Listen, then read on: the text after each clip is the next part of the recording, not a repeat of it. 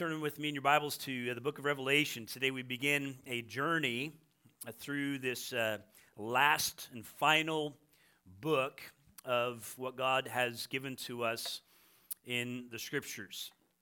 Every generation, it seems, has been kind of intrigued and fascinated by how the world will end, doesn't it? Every generation has its thing. Ancient writings and books and movies nowadays and podcast discussions. There's fascination with this topic of the things of the end. And perhaps you've been looking forward to this study as we've been talking about it. Maybe you've had great anticipation about it. Prophecy, the end times, discussing the intricate details of it all. Maybe that fascinates you. Others, maybe not so much, right? And we're beginning this study, and on your mind is just like, how long are we going to be in this study, right? How many weeks will I have to endure the book of Revelation? And if you're looking forward to it, perhaps that's because you're interested in my thoughts on the latest current events, right? And how they fit into the prophetic timeline of Scripture. The October 7th attack of Hamas on Israel is one such example that has filled the airwaves and so forth in recent months. Many have sought to fit that event into the prophetic timeline of the end times. Or perhaps you wonder if I have thoughts on which world leader is the latest contender for the role of Antichrist in the prophetic drama that is laid out in Revelation. Maybe those are the kind of things you're looking forward to, and if so, I might disappoint you. I'll just say that. But maybe you're not so excited about it. Maybe you're not so about it because, this revelation, it kind of intimidates you. Maybe even more deeply, it makes you uncomfortable. It can terrify people. They avoid it because of the symbolism and the imagery and so on that it contains. And, for many in that boat, their response to Revelation is just kind of like, well, God wins. Let's study something else, right? And so maybe that's where you're at. In the midst of that, this time, I acknowledge we kind of have it all probably within the midst of our congregation. And so if you are one asking, like, how long, oh Lord, will we be in this study? 20 weeks is what I have it laid out for right now to study the 22 chapters of Revelation. And so we'll look at some of it in larger chunks, and we'll break some of it down into smaller pieces and all of that. So it'll take us into just the first part of June with other things and all that going on. So 20 weeks is what I anticipate at this time, unless the Lord leads otherwise as we go along. But the bottom line is that I don't know what expectation you might have going into this, right? I don't know where you're at in relationship to it. What I do know is that there are two very typical mindsets in studying Revelation. One is the uninterested, and the other is the over-fixated, all right? The uninterested tends to develop someone that's uninformed, unmotivated by what God has given to us in Revelation, maybe some misunderstandings about it because they haven't taken the time to study it. So that person, the uninformed person or uninterested person, tends to avoid conversations about it. And we want to be careful not to ignore it or be dismissive of it. I think the Scripture warns us of this in 1 Thessalonians chapter 4 and verse 13, as Paul is addressing some of the same kind of mindsets we see today regarding the end times and the return of Christ and all that. Paul is addressing the hearts have always been the same. And he says to them, we do not want you to be uninformed, brothers, about those who are asleep. That's referring to those who have already died in Christ, right? We don't want you to be uninformed, that you may not grieve as others do who have no hope. Therefore, in verse 18, he drops down and he says this, therefore encourage one another with these words. So we want to be encouraged by the message of Revelation. We want to be uninformed. We want to be informed in a proper way. And those who tend to be over-fixated are those who tend to exaggerate things, perhaps, or make assumptions about things, or promote speculations about things, and even draw wrong conclusions. And so at times we go too far and try to draw conclusions that, quite honestly, aren't ours to make. God has not given to us those things in His words. We need to be careful of that. In 1 Thessalonians chapter 5, a little bit later, Paul addresses this with the church in Thessalonica. He says, "Now concerning the times and the seasons, brothers, you have no need to have anything written to you." You don't need further explanation. Why? For you yourselves are fully aware that the day of the Lord will come like a thief in the night. While people are saying there is peace and security, then sudden destruction will come upon them as labor pains come upon a pregnant woman, and they will not escape. But you are not in darkness, brothers, for that day to surprise you like a thief. What's he saying? He's saying, listen, you know and understand how things will come about and in what way they will happen. And even though it will come as a thief in the night, it doesn't need to shock you or surprise you that it does. You're not in darkness in that. You are in the light. We can understand and be informed of how God will accomplish his work. We may not know the specifics of it, but we don't need to be surprised by it either. We are not in darkness in that way. And so in Matthew chapter 24, Jesus is speaking here as Matthew records it. And the fulfillment of Matthew 24, I think, is found in the immediate sense in 70 A.D. when the Romans destroyed the temple and all that. But this is the passage where he speaks of the fact there will be wars and rumors of wars. But in verse 6, he says, but the end is not yet. Right? So there's going to be talk. There's going to be things that may make it seem like, but he says the end is not yet. And then tribulation, and for those who follow him in his day, I think in particular, as we know of the 12 disciples, them being put to death and hated by all, and the betrayal and so forth that comes into that. And in Matthew 24:14, Jesus says, "And this gospel of the kingdom will be proclaimed throughout the whole world as a testimony to all nations, and then the end will come." Well, here's the thing, though. We don't know when that will be, when the gospel is proclaimed to all the nations. When is it that God will determine? The gospel has gone out and been made known to the point that he is saying, okay, now is the time for that to usher in the things of the end. Only God will be able to determine that. It's not for us to know. And then that reminds me of our study of Joshua. I just was thinking through this. You remember, if you were with us when we studied the book of Joshua, and when Joshua led the nation of Israel into the promised land. And so we went back to Genesis, actually, and said, why is it that God didn't lead them there sooner? Why is it that, and we know that sin and rebellion of the generation coming out of Egypt, why all these steps in the process? And in Genesis, we had a bit of a revealing as to the why when God tells them that the sin of the Amorites is not yet complete. I don't know if you remember that, but that just, like, for me was a moment as in my study of the Word that has sunk deeply, and God was saying that God was patiently waiting. Maybe it was a time for them to still come to repentance, but in God's eyes, right, this sin measure had not yet been complete. But when it was, right, when God determined that it was time, then they entered the promised land. And as I think as we await the second coming of Christ, as we await these things of the end, what is it? Why is God waiting, right? It's because the time is not yet in God's eyes, right? And he says here, this testimony of the nations is one of those things. Will we know when that? No, God will know. And in fact, Jesus himself, the Son, doesn't know. Later on in Matthew 24 and verse 36, but concerning that day and hour, no one knows, not even the angels of heaven, nor the Son, but the Father only. So God the Father knows when that time will be. I remember in my life, I was a freshman in high school back in 1988, 89, and some of you probably remember this. This is one of the most vivid time, probably because I was an impressionable teenager, and it just was like, I remember people like quitting their jobs because of this. I remember students asking, like, why should we even bother doing our homework because of this? But you remember the little pamphlet that came out, 88 Reasons Why Jesus Will Return in 1988? Right, this guy in his study of the Word came up with this, and I mean, it was significant. There was like 3.2 million copies of this thing printed, and 200,000 pastors received this, and so it was a big deal. And I remember it vividly as kind of one of the earliest moments of my life of dealing with this time of when someone was trying to be way too specific with God's plan. And as a matter of fact, they had it narrowed down even to some dates in September.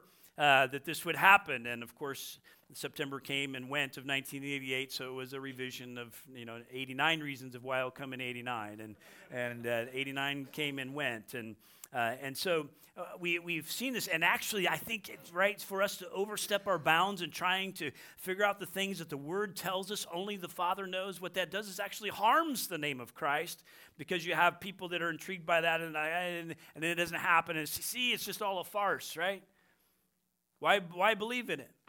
So when we step out of our bounds in what is God's plan and God's design and His way, right, we end up harming the name of Christ. And so we need to be careful of that. And of course, pop culture has influenced our perspective on these things. Maybe you've read the Tim LaHaye Left Behind series or things like that have certainly influenced our culture and our understanding. And I just want to encourage you, let's go to the Word, right?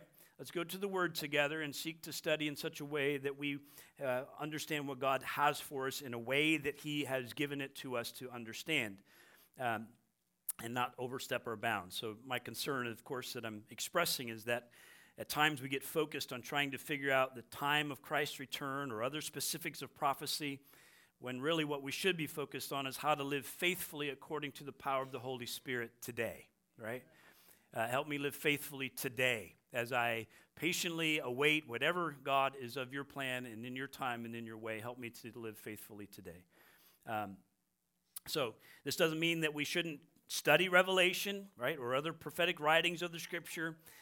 We just had a Christmas series, didn't we, of focusing upon the fulfilled prophecy of Christ and how meaningful that was for us to look, and of how many ways God pointed to the evidence of who Jesus was as His Son and the answer to our desperate need of a Savior. And so we study prophecy and those kind of things. What it means is that we need to study it in its right context and in a right way. I heard somebody in my study say this about it. They said, Revelation is not meant to be studied or read with your social media feed or newspaper, if you read one of those anymore, right? It's not to be read with your social media feed or newspaper in one hand and your Bible in the other, right? We ought not to live life with trying to constantly figure out this kind of correlation of current events to Revelation, and I agree with that. So here's our ground rules for our study. All right, there's 5 of them. We could probably list a little more, but here's just some things to help you know what my approach will be to this study as we go throughout it. Number 1, we'll seek to note the various genres of literature that Revelation contains. There are a few different types throughout the study, and as we do interpretation of the Word of God, we approach those a bit differently in our understanding, whether it's metaphorical or literal, and what is literal, what is metaphorical, all that kind of stuff. And so we'll seek to do that well. Number 2, we'll interpret Revelation in light of the rest of Scripture. I think that is really important. Revelation is not kind of its standalone story. Revelation is the continuum of all of the story of God, right? It is the latest book written in AD 90-ish, right, by John, and so it's the latest of the copy of the books we have in the Bible. So it's kind of the end of the story, but yet it's not a standalone story. So we need to read it as part of the whole of Scripture. And so that's what some people do. They get curious about Revelation. They just read it and they try to understand it without understanding the rest of Scripture, right?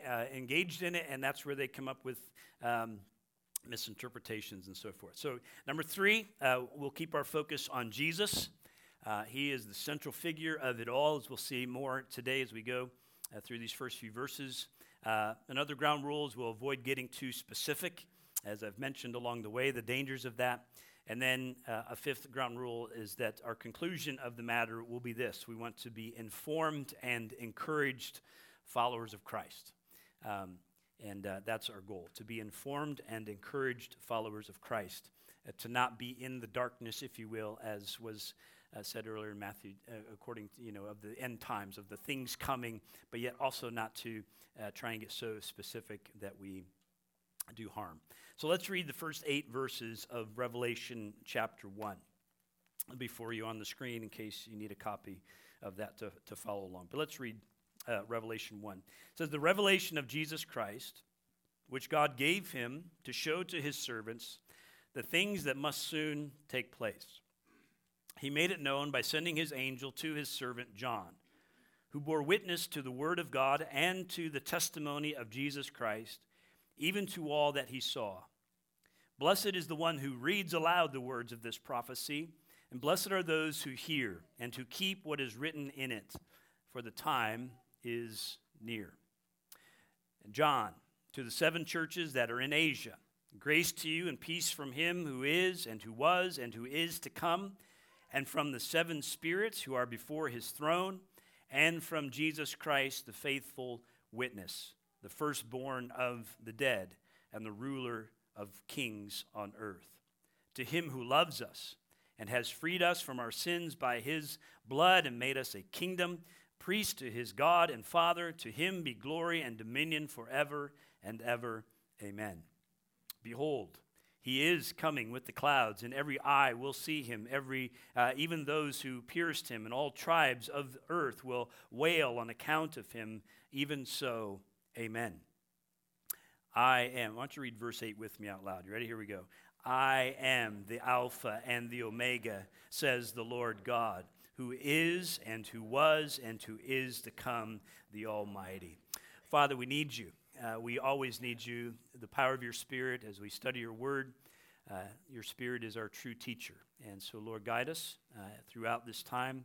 Help us to do well, to understand what you have given to us, to put it in its right context, that it may encourage us, equip us, inform us as your children, those whom you have called into ministry in your kingdom, Lord, as priests. And we're grateful.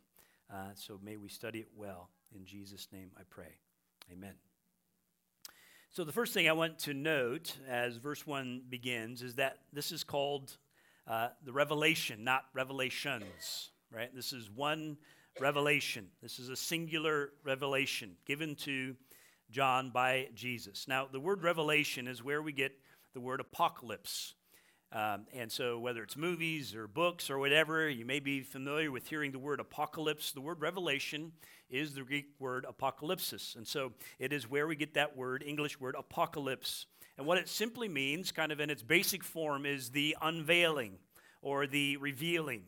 It means to uncover. It's like pulling back the curtain of a stage so that you can see what is behind. That is what revelation means, the apocalypse. Unfortunately, today, we've kind of made apocalypse synonymous with a whole bunch of chaos and catastrophe and all of this kind of stuff. And what it simply means is, in its basic form, is the unveiling. And here we have the unveiling or the revelation of Jesus Christ. It is from him and it is about him. I've titled this series, Jesus Reigns, for that matter, because that is where I want our focus to remain.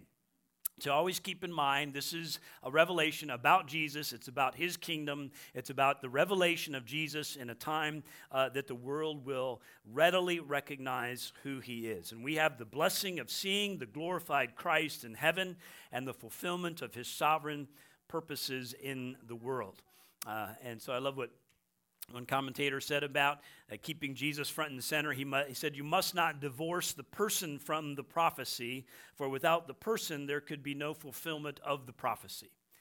So let's not get on a bunch of sidetracks, about all of these things that we could focus our attention on. Let's keep Jesus at the center of our study together.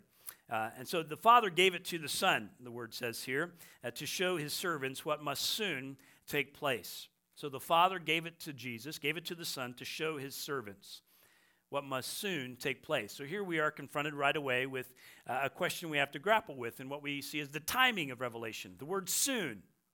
Here we are some 2,000 years removed from this writing of the revelation. Would you call that soon, right? How soon is soon? As I mentioned in Thessalonians, right? They were already anticipating that Jesus would return like in their lifetime. They were waiting for him to come back. And so ever since he ascended into heaven, generations have been waiting for his return. So how soon is soon? We don't know, right? I mean, this is God's timing. This is God's plan. This is God's way. And so 2,000 years removed from the writing of this book. And it reminds me of Hebrews chapter 11, which describes the valiant faith of some Old Testament saints who never saw the first coming of Christ. They waited. They lived faithfully. They wanted that promise to be revealed in their time, and it was not. Yet they followed faithfully to the end. And then finally, Christ came when the Father determined it was the right time. So it is with us. We wait with patient endurance until whatever time the Father determines the completion of what is unveiled here. So we wait patiently for what will take place soon in the time span of God. Maybe not in our time span. And so Jesus, the Father gives it to the Son. Jesus makes it known by angels to John, one of the 12 apostles of Jesus. He wrote the Gospel of John. He wrote 1st, 2nd, and 3rd John. So he is the one, as verse 2 says here, the one who bore witness to the Word of God and to the testimony of Jesus Christ, even to all that he saw. So John was one of the eyewitnesses, and now he's receiving this revelation. We'll get into that a bit more as we look at verses 9 through 20 next week. But John is expressing this and writing it as it's been given to him. So verse 3, blessed is the one who reads aloud the words of this prophecy, and blessed are those who hear and who keep what is written in it, for the time is near. So who wants a blessing? Right? All of us want a blessing. Well, we have something promised to us here, right? Blessed is the one who reads aloud. Why read aloud? Well, because they didn't have individual copies of the Scriptures. The public reading of the Scripture was the primary way of learning it. And so those who would read aloud were blessed as they kept it in front of the listeners. Those who listened well were blessed in their listening. But note it doesn't stop there. It doesn't just stop with the reading and the listening. What else does it say? Blessed are those who hear and to keep the message that is given. So there is something for us to hear and something for us to follow and obey in the midst of it. So one thing I think we can conclude at the outset here is that your view of what happens in the end influences how you live today. Right? This is something to hear and not just anticipate and wait for in the future, but no, as we are informed followers of Christ and priests serving in his kingdom, how does that impact how we live today? This has practical application to our lives, and we will seek to see that as we go throughout. So let's receive that blessing by reading it, studying it well, listening well, and responding in obedience. Verse 4, John, to the 7 churches that are in Asia, grace to you and peace from him who is and who was and who is to come, and from the 7 spirits who are before his throne, and from Jesus Christ, the faithful witness, the firstborn of the dead, and the ruler of kings on earth. So John, as we mentioned, is giving to us this message as given to him by Jesus through the angelic visit.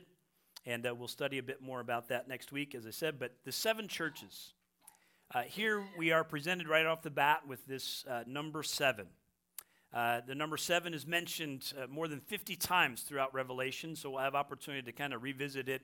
But I want us to have an understanding here of the numbers in general in Revelation. One way that some seek to study the Scripture is what's referred to as numerology. They go through and they find all of these kind of combinations of the numbers of Scriptures, or seek to define the significance of certain numbers in the Scriptures, and sometimes they come up with these kind of codes almost, right? And if you follow these numbers, then there's, this is what God is telling us. Listen, I don't get too deep into numerology in studying the Scriptures. I just want you to know. But I do acknowledge the fact that there is significance to some of the numbers in the Scriptures, right? So this is one of those things. Again, we want to seek to understand it well, but we don't want to overstep our bounds by making the Word say something that God doesn't intend for it to say, because we can kind of combine these things together and come out with some, hidden message in the Scriptures. But the number 7 is a number in the Word that seems to communicate completion. or a finished state of something. We see it right from the get-go in Genesis, in the created order, right? 6 days of creation. On the seventh day, God rested, right? There was a sense of completion. There was a finished work that God communicated. He didn't rest because he needed it. He rested to give us an example, to give us a model, and to also give a sense of completion. This was done. And so, in a sense, divine perfection, if you will, that the number 7 communicates. Now, at other times in the scriptures, the number 7 simply means 7, right? When we think about Noah and him putting the animals on the ark, not only was it 2 by 2, but God gave to him 7 of the clean animals. And so, how many of the animals? Like, this wasn't a divine, I don't think it's intended to communicate. This is a divine perfection of number of it. Like, this was just 7. I don't know. It just seems to me like 7 means 7 in that instance. So as we study the word, one of our goals is to do well of like understanding the significance of numbers. So the 7 churches, these were specific churches. We'll get into it here in the next couple of chapters. We'll see the direct message to each of those churches. So they were specific and real churches of the day, churches that John would have been familiar with. They would have been acquainted with John. And they are addressed here specifically at the outset of this revelation. There was a message intended for each of them specifically. Now, I think what we can determine is this was not only a message for those 7 churches of the day, but these 7 churches, why 7? Why not 5? Why not 10, right? There were more churches than 7. There were, God could have communicated with less churches than 7, fewer churches. Why 7? Well, maybe what God is saying here, this is a message for the complete church of God, right? Throughout history, this is a message for you and me who live here 2,000 years later. Even though the soon has not yet happened, this is a message that we still are to listen to and to hold to and to follow in obedience to. So the 7 churches representing the church of Christ as a whole throughout history. That seems to be a reasonable understanding of why the 7 churches. And he says to them, grace to you and peace. And these are repeated themes throughout the scriptures. I love them. That's why I say to you at the end of nearly every service, may God's grace and peace be multiplied to you. These are repeated things that we read in the scripture. And so nothing new here for us per se. But he says grace to you and peace from the Father and from these 7 spirits and from the Son. So the Father, the one who is, who was, who is to come, the eternal nature of the Father. Certainly we see that taught in the scriptures. And then we have these 7 spirits who are before his throne.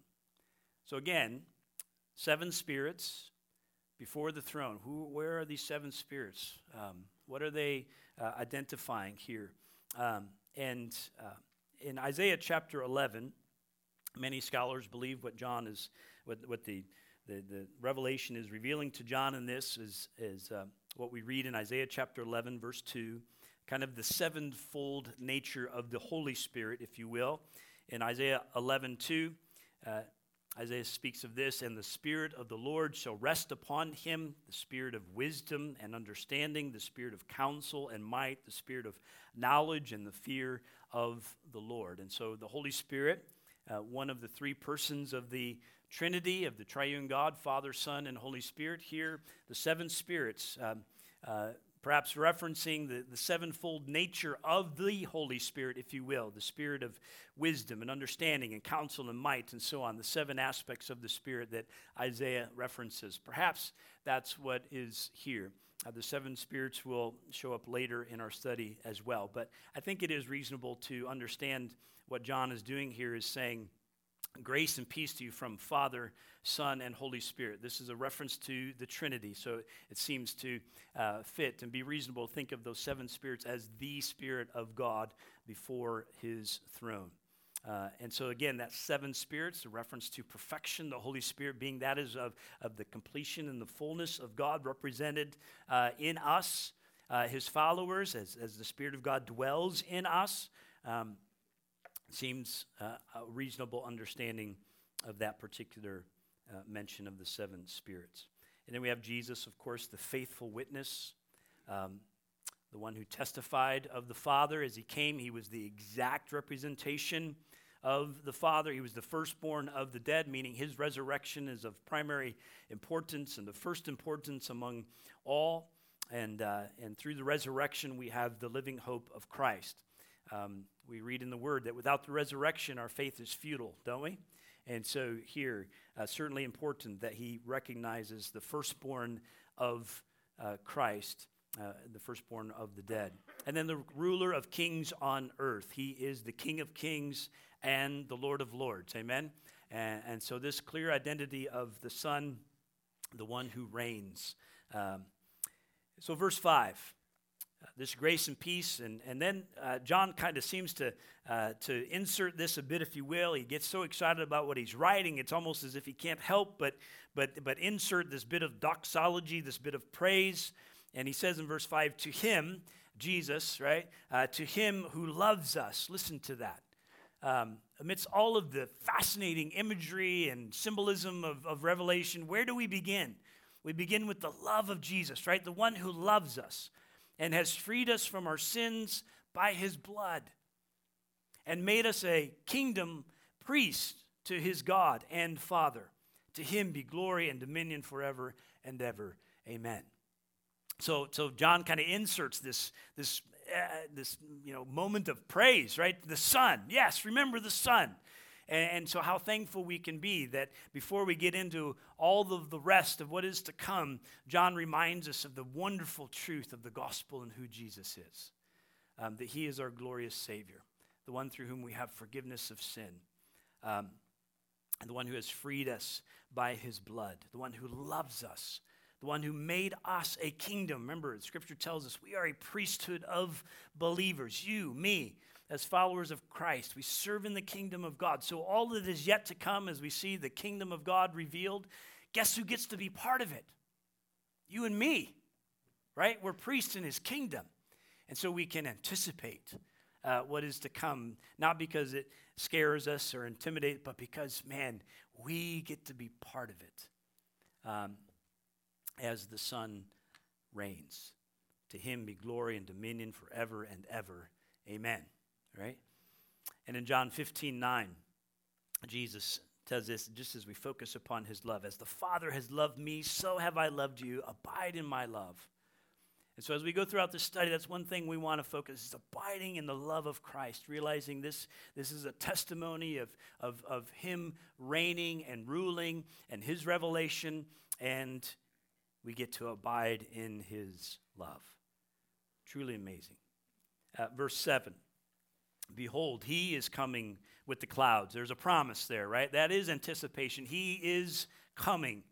There's a promise. And every eye will see him, even those who pierced him. And all tribes of the earth will wail on account of him. Even so, amen. So be it. I am the Alpha and the Omega, says the Lord God, who is and who was and who is to come, the Almighty. It says here that every eye will see. When he comes, right, with the clouds, every eye will see him, even those who pierced him. As I was studying this week, that caused me to reflect on Philippians 2, which we briefly mentioned throughout our song, that every tongue will, right, every knee will bow and every tongue will confess that Jesus is Lord. This revelation is something that everyone will acknowledge. And check here, even those who pierced him. Imagine what that will be like, right, if you were one of those who put those nails in the feet of Jesus and in his hands and put that crown of thorns. Imagine if you were one of those soldiers who mocked him. And there will come a time when the entire world, everyone will acknowledge Jesus as Lord. And you can imagine that revelation coming to them and just the disappointment, right, that they will feel in that moment. And just incredible to think about. But every eye will see him. All the tribes of the earth will wail on account of him. Why? Again, because there's that sense of accountability to him. There's that sense of like awe and reverence that everyone will have. That's why Matthew 28 we love to take so seriously, to go and make disciples of all nations, because every nation, every tribe, every person, right, gives an account to Jesus as the one who reigns. And they need to know. And so as we take that seriously. May we not be so enamored by the nations that we fail to see the need that is right in front of us, right here in Marshall County, in Plymouth and Walkerton, or wherever you live, Rochester, right? Wherever you live, may we not be so enamored by the nations that we fail to see the need right in front of us. And may we not be so focused on what is right in front of us that we fail to not go to the nations. Amen? We want to be a church that is both near and far, and seeks to make disciples so that when that time comes, those who we've been able to share Christ with will be rejoicing and not wailing, right? Because of the hope in Christ. And then we love verse 8. I am the Alpha and the Omega, says the Lord God, who is and who was and who is to come, the Almighty. I mean, just listen to the power of those words, right? Let them sink in a little bit to your mind and your soul. I am the Alpha and Omega, says the Lord, who is and who was and who is to come, the Almighty. There is none greater. He is the eternal God from eternity past to eternity future. He is God.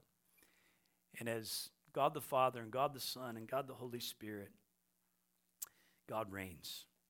The words Alpha and Omega are the first and last letters of the Greek alphabet.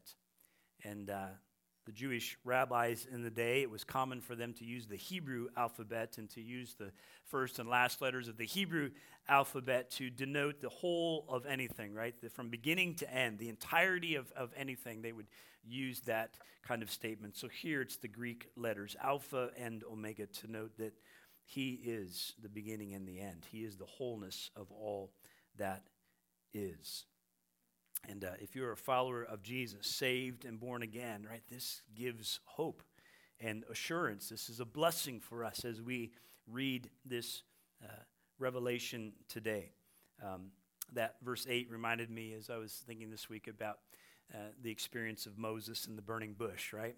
When Moses asked, who shall I say has sent me? I am that I am, right? I am the Alpha and Omega, the one who is and who was and who is to come. And we will see that repeated different times here throughout the Revelation as a reminder for us of where should our attention be. Not on the mystique, if you will, of what will unfold, not of the mystery of what will unfold, not trying to figure out all of the specific details of what is to unfold, but a reminder for us to keep our eyes where our eyes need to be, upon Jesus, upon the one who reigns, upon God, our Heavenly Father, who is the Alpha and Omega, the beginning and the end, and one who is and was, who is to come. That's where our eyes need to be. And in that, there is so much hope, and there is so much rest in contemplating what is to come. Not fear, not intimidation, but rest. That He is in control. He is God. And He invites us. He includes us in that plan as His followers. So that's where we're going to stop today. And so I want to ask the question, so what? All right? So what? Good stuff, great truth to focus our minds on, but let's think maybe a bit by way of application. Here's the first thing that I would want you to walk away with, is that when you keep a high and lofty view of our Lord who reigns above all, you can maintain composure in times of rapid change and uncertainty. Right? We live in a world that is constantly changing. It's only, we're more and more aware of it. It's not that it is maybe changing more now than ever, but it's that we're more aware of it because of all of our social media feeds and news and all that kind of stuff, right? And in the midst of all of that can cause unrest in our hearts and in our souls, let's keep our eyes focused upon the high and lofty and reverent view of Christ, that He reigns above it all. Nothing is taking place outside of His control. And in that we have rest in our soul. And number two, when you know the ultimate outcome, you can relax and live with a sense of joy and purpose. So as we keep our eyes focused on Christ, we can live with that sense of rest, with joy and purpose in life. As others around us may feel that sense of unrest or anxiety, right, as they experience the tumultuous nature of the world around us, we can live with a sense of rest and assurance in Christ. And then thirdly, your responsibility today is to hear and obey God's word. So of what we read today, what would we say? Man, this is what God has told us we are to do with this, or to do about this, or to do in response to this. What was the blessing? Blessing to those who read aloud, right? To keep it in front of us. So it's good that we keep this, but blessed to those who hear and obey. So our responsibility today is to hear and obey God's word and to let him take care of the rest, right? Help me be faithful today, Lord Jesus. Help me to walk in obedience today. Help me to set my mind and my heart upon the Holy Spirit of God today, Lord Jesus, right? Help me to walk in the Spirit, not in the flesh, today, as I patiently await the fulfillment of what you have said will come. Amen? And so that's where we want to start our time. Let me pray for us, and then we're going to sing as we finish our time together. Father, we love you. We thank you for being so kind to us that you have chosen to give in your word a revelation, a revealing, a pulling back of the curtain to give us a glimpse of what is to come, your plan, the rest of the story.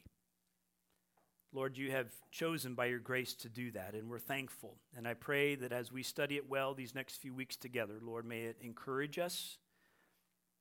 May it be a blessing to us. May it be something that certainly impacts how we live today by being informed of what is the future.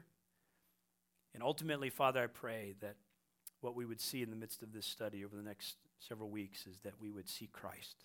We would see your Son, the one you sent to be the exact representation of your nature, to put on display for us who God is as Jesus lived in the flesh, and to be the one who died and who was raised to life and is the firstborn of the resurrection, that he is supreme and he is eminent, Lord, among all. And Lord, we're grateful.